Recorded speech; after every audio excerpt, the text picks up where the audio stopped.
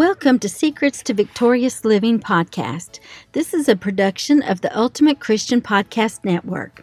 I'm Lucia Claiborne. Thank you for joining me today as we discover God's secrets to help you overcome life's challenges. This will help you become victorious in every area of your life. Today's your day to start walking in and experiencing a greater level of victory. Today, we're continuing our discussion with part 2 of the authority we have as a believer. As we begin today, I'd like to remind you that last week I shared that when you ask Jesus to be your Lord and Savior, you are given power and authority over Satan because you're seated with Jesus in the heavenly realm at the right hand of Father God, which is the place of authority. I gave you an example of a light switch and the power that's available when you flip that switch on. As a child of God, it's the same principle when you use your power and authority. You can have confidence in knowing that there is power available when you speak faith-filled words. Let's continue today as we review John 8:32, where Jesus says, "And ye shall know the truth, and the truth shall make you free." In Hosea 4:6, God says, "My people, not sinners, not the world, are destroyed by lack of knowledge." So, you may be asking yourself, what is this authority that you're talking about? Let's look at the Bible and see what it says about authority. Luke 10:19 tells us, "Behold, I give unto you power to tread on serpents and scorpions, and over all the power of the enemy, and nothing shall by any means hurt you." In this verse, power is used twice, and 2 different words are found in the original Greek. What Jesus actually said was, "I have given you authority to tread on serpents and scorpions and over all the power of the enemy." When Jesus is speaking about serpents and scorpions, he's talking about the power of the devil and evil spirits. Now is the time for you to realize that you have authority over all of them. As a born-again child of God, who has revelation knowledge and understands the power of God that is backing you up when you speak, you can exercise your authority and face the enemy fearlessly. Let's go back to the example of the light switch and the power that is available when you flip that switch. You have confidence in knowing that there is power available when you flip the switch. It's the same principle for you as you use your power and authority. Flip the power switch on the devil by speaking the word of God to him. Let's keep going. As you listen to this, you probably understand power. However, you may be asking yourself, what is this authority? Well, authority is simply delegated power. Let me give you an example of delegated power. We have a road construction project with workers that are resurfacing a major road near our town, and this past week I saw a policeman that was standing in the middle of the road stopping traffic, and he was giving directions with his hands. This man didn't have the physical power to stop vehicles if the drivers chose not to stop. However, he wasn't using his own strength to stop them. He was exercising the authority invested in him by the local government he's serving. People recognize his authority and they stop their cars. By this same example, there's authority vested in you by Jesus when you're born again. That's why I wanted to make sure that you were born again last week. In Ephesians 6:10 in the Amplified Bible, Paul told the church, "In conclusion, be strong in the Lord. Draw your strength from Him and be empowered through your union with Him and in the power of His boundless might." This verse means that you can step out in front of the devil, hold up your hand, use your God-given authority and power, and tell him not to come any closer. You can tell him to take his hands off your stuff. Another example I like to use of exercising your authority is this. When a dog comes on your property and you don't want him to be there, what do? Do you stomp your foot and yell something like, "Get"? Well, if you do that, what does that dog do? If you say it like you mean it, that dog is going to run away. This is what you have to do with the devil. Rise up with your boldness and exercise your authority by saying, "Get, Satan, Get your hands off my family, off my health, off my finances. Get your hands off my mind, off everything that belongs to me. It's not the loudness of your voice that makes Satan tremble. It's the authority in your voice when you speak to him, and the power and authority of Jesus' name that backs you up when you speak. Are you facing an uncertain situation in your life today? Maybe it's cancer. That's always a scary word in the natural realm, but it's a name that Jesus has already conquered for you. It may be allergies, cold symptoms, tumors. It may be high blood pressure, depression, financial strain, marriage challenges, issues with your children. You fill in the blank with the symptoms coming up against you or your family. I'm sure that you have prayed and you've asked Jesus to heal you, to deliver you, to fix your situation, and you believe he'll do it for others. But you may be struggling with the question of, will he really do it for me? Or you may have settled in your mind that he will do it for you, and you've stood your ground only to continue having symptoms in your body or the same circumstances linger in your life. I'd like to share a story with you that I believe will help you, since it's helped me when I heard it. Before I share this dream with you that Brother Kenneth E. Hagin had that will help you get victory over your symptoms and your situations, I want you to know that if you have a dream and you don't know the meaning of it immediately when you wake up, just forget it. If you wake up and know what it means, then God is speaking to you through your dreams, as he talks about in Joel 2:28, where he says, "It shall come about after this, that I shall pour out my spirit on all mankind, and your sons and your daughters will prophesy, your old men will dream dreams, and your young men will see visions." Brother Hagin had been challenged with physical symptoms that he'd prayed and asked God to heal him of, and then he stood in faith, believing he was healed. In his dream, Brother Hagin and another preacher were walking on something similar to a big parade field with stands on both sides. As they were walking along talking, the man jumped and he shouted, "Brother Hagin, look!" And so Brother Hagin turned around and he saw two ferocious, roaring lions. The man with Brother Hagin started running, and then he started running.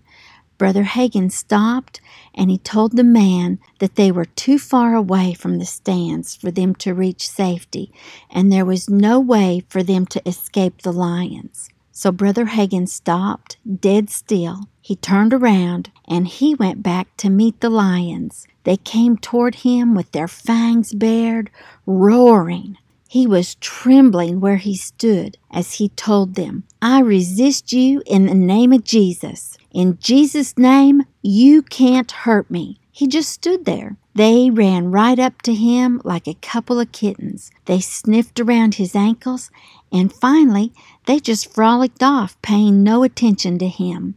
The physical battle that Brother Hagin had been fighting for 6 weeks was won at the moment he turned and faced the lions head on. Because he stood his ground and he didn't give in to the symptoms, he said that the symptoms instantly disappeared and he was all right. Now, just on a side note here, you need to know that the devil's weakest moment is when you turn to face him. The Bible explains this very situation in 1 Peter 5:8 and 9. The Message translation says, "Keep a cool head. Stay alert.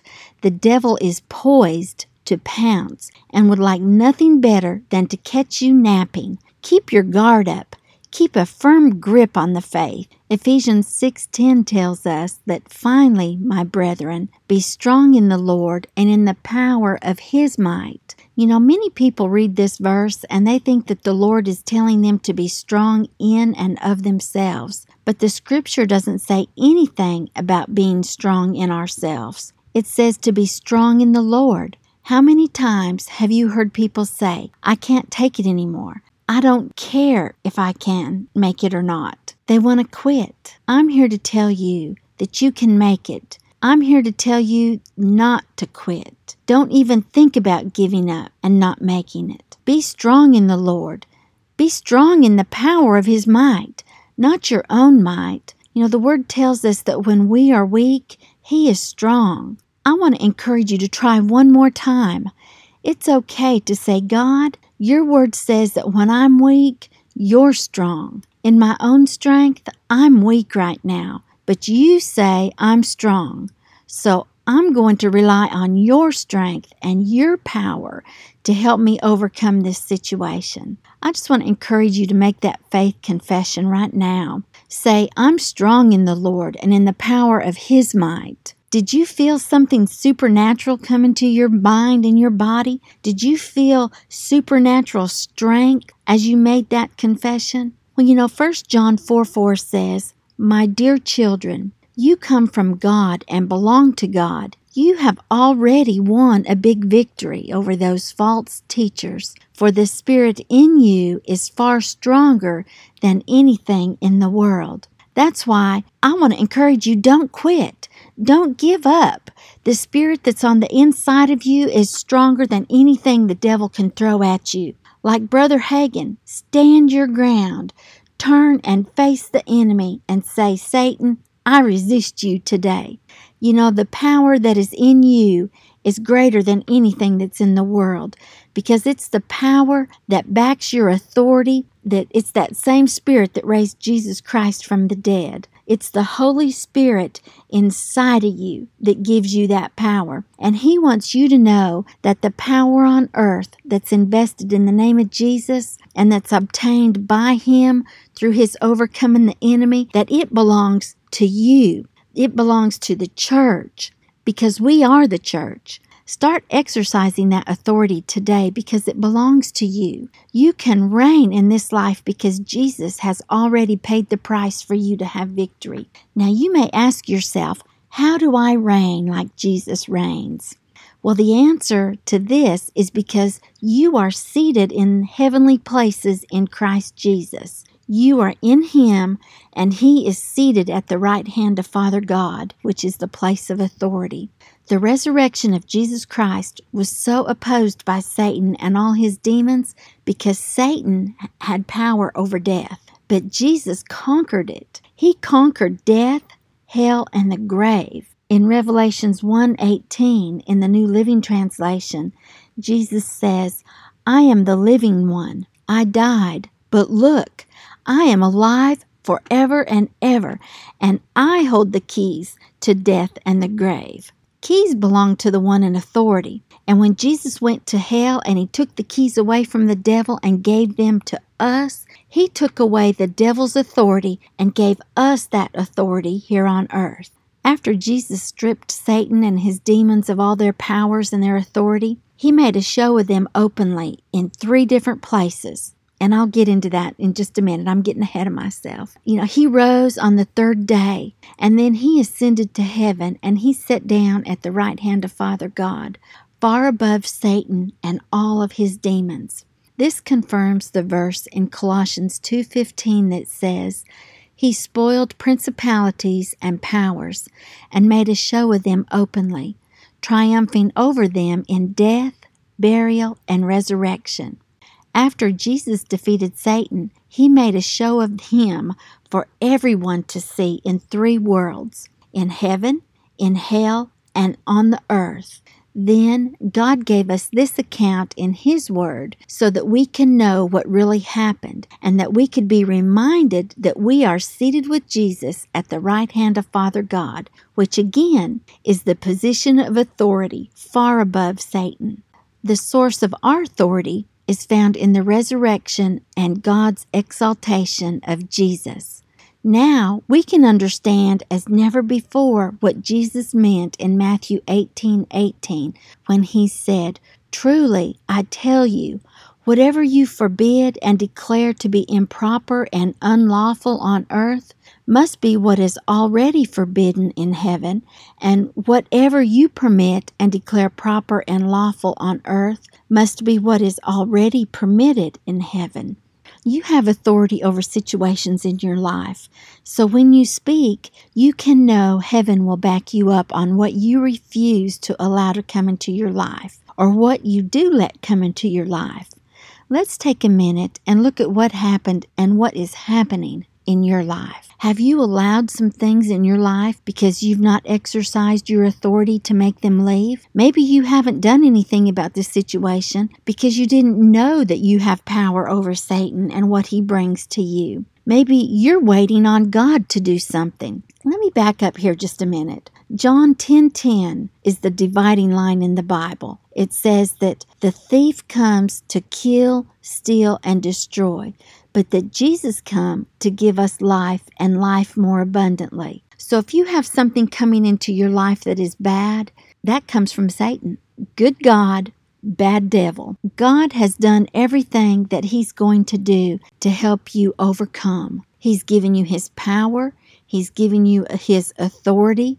And now He's waiting on you to exercise your authority by speaking His word to that situation. He can't do anything until you use your authority. As God's children, He wants to bless us. He wants to give us the desires of our heart.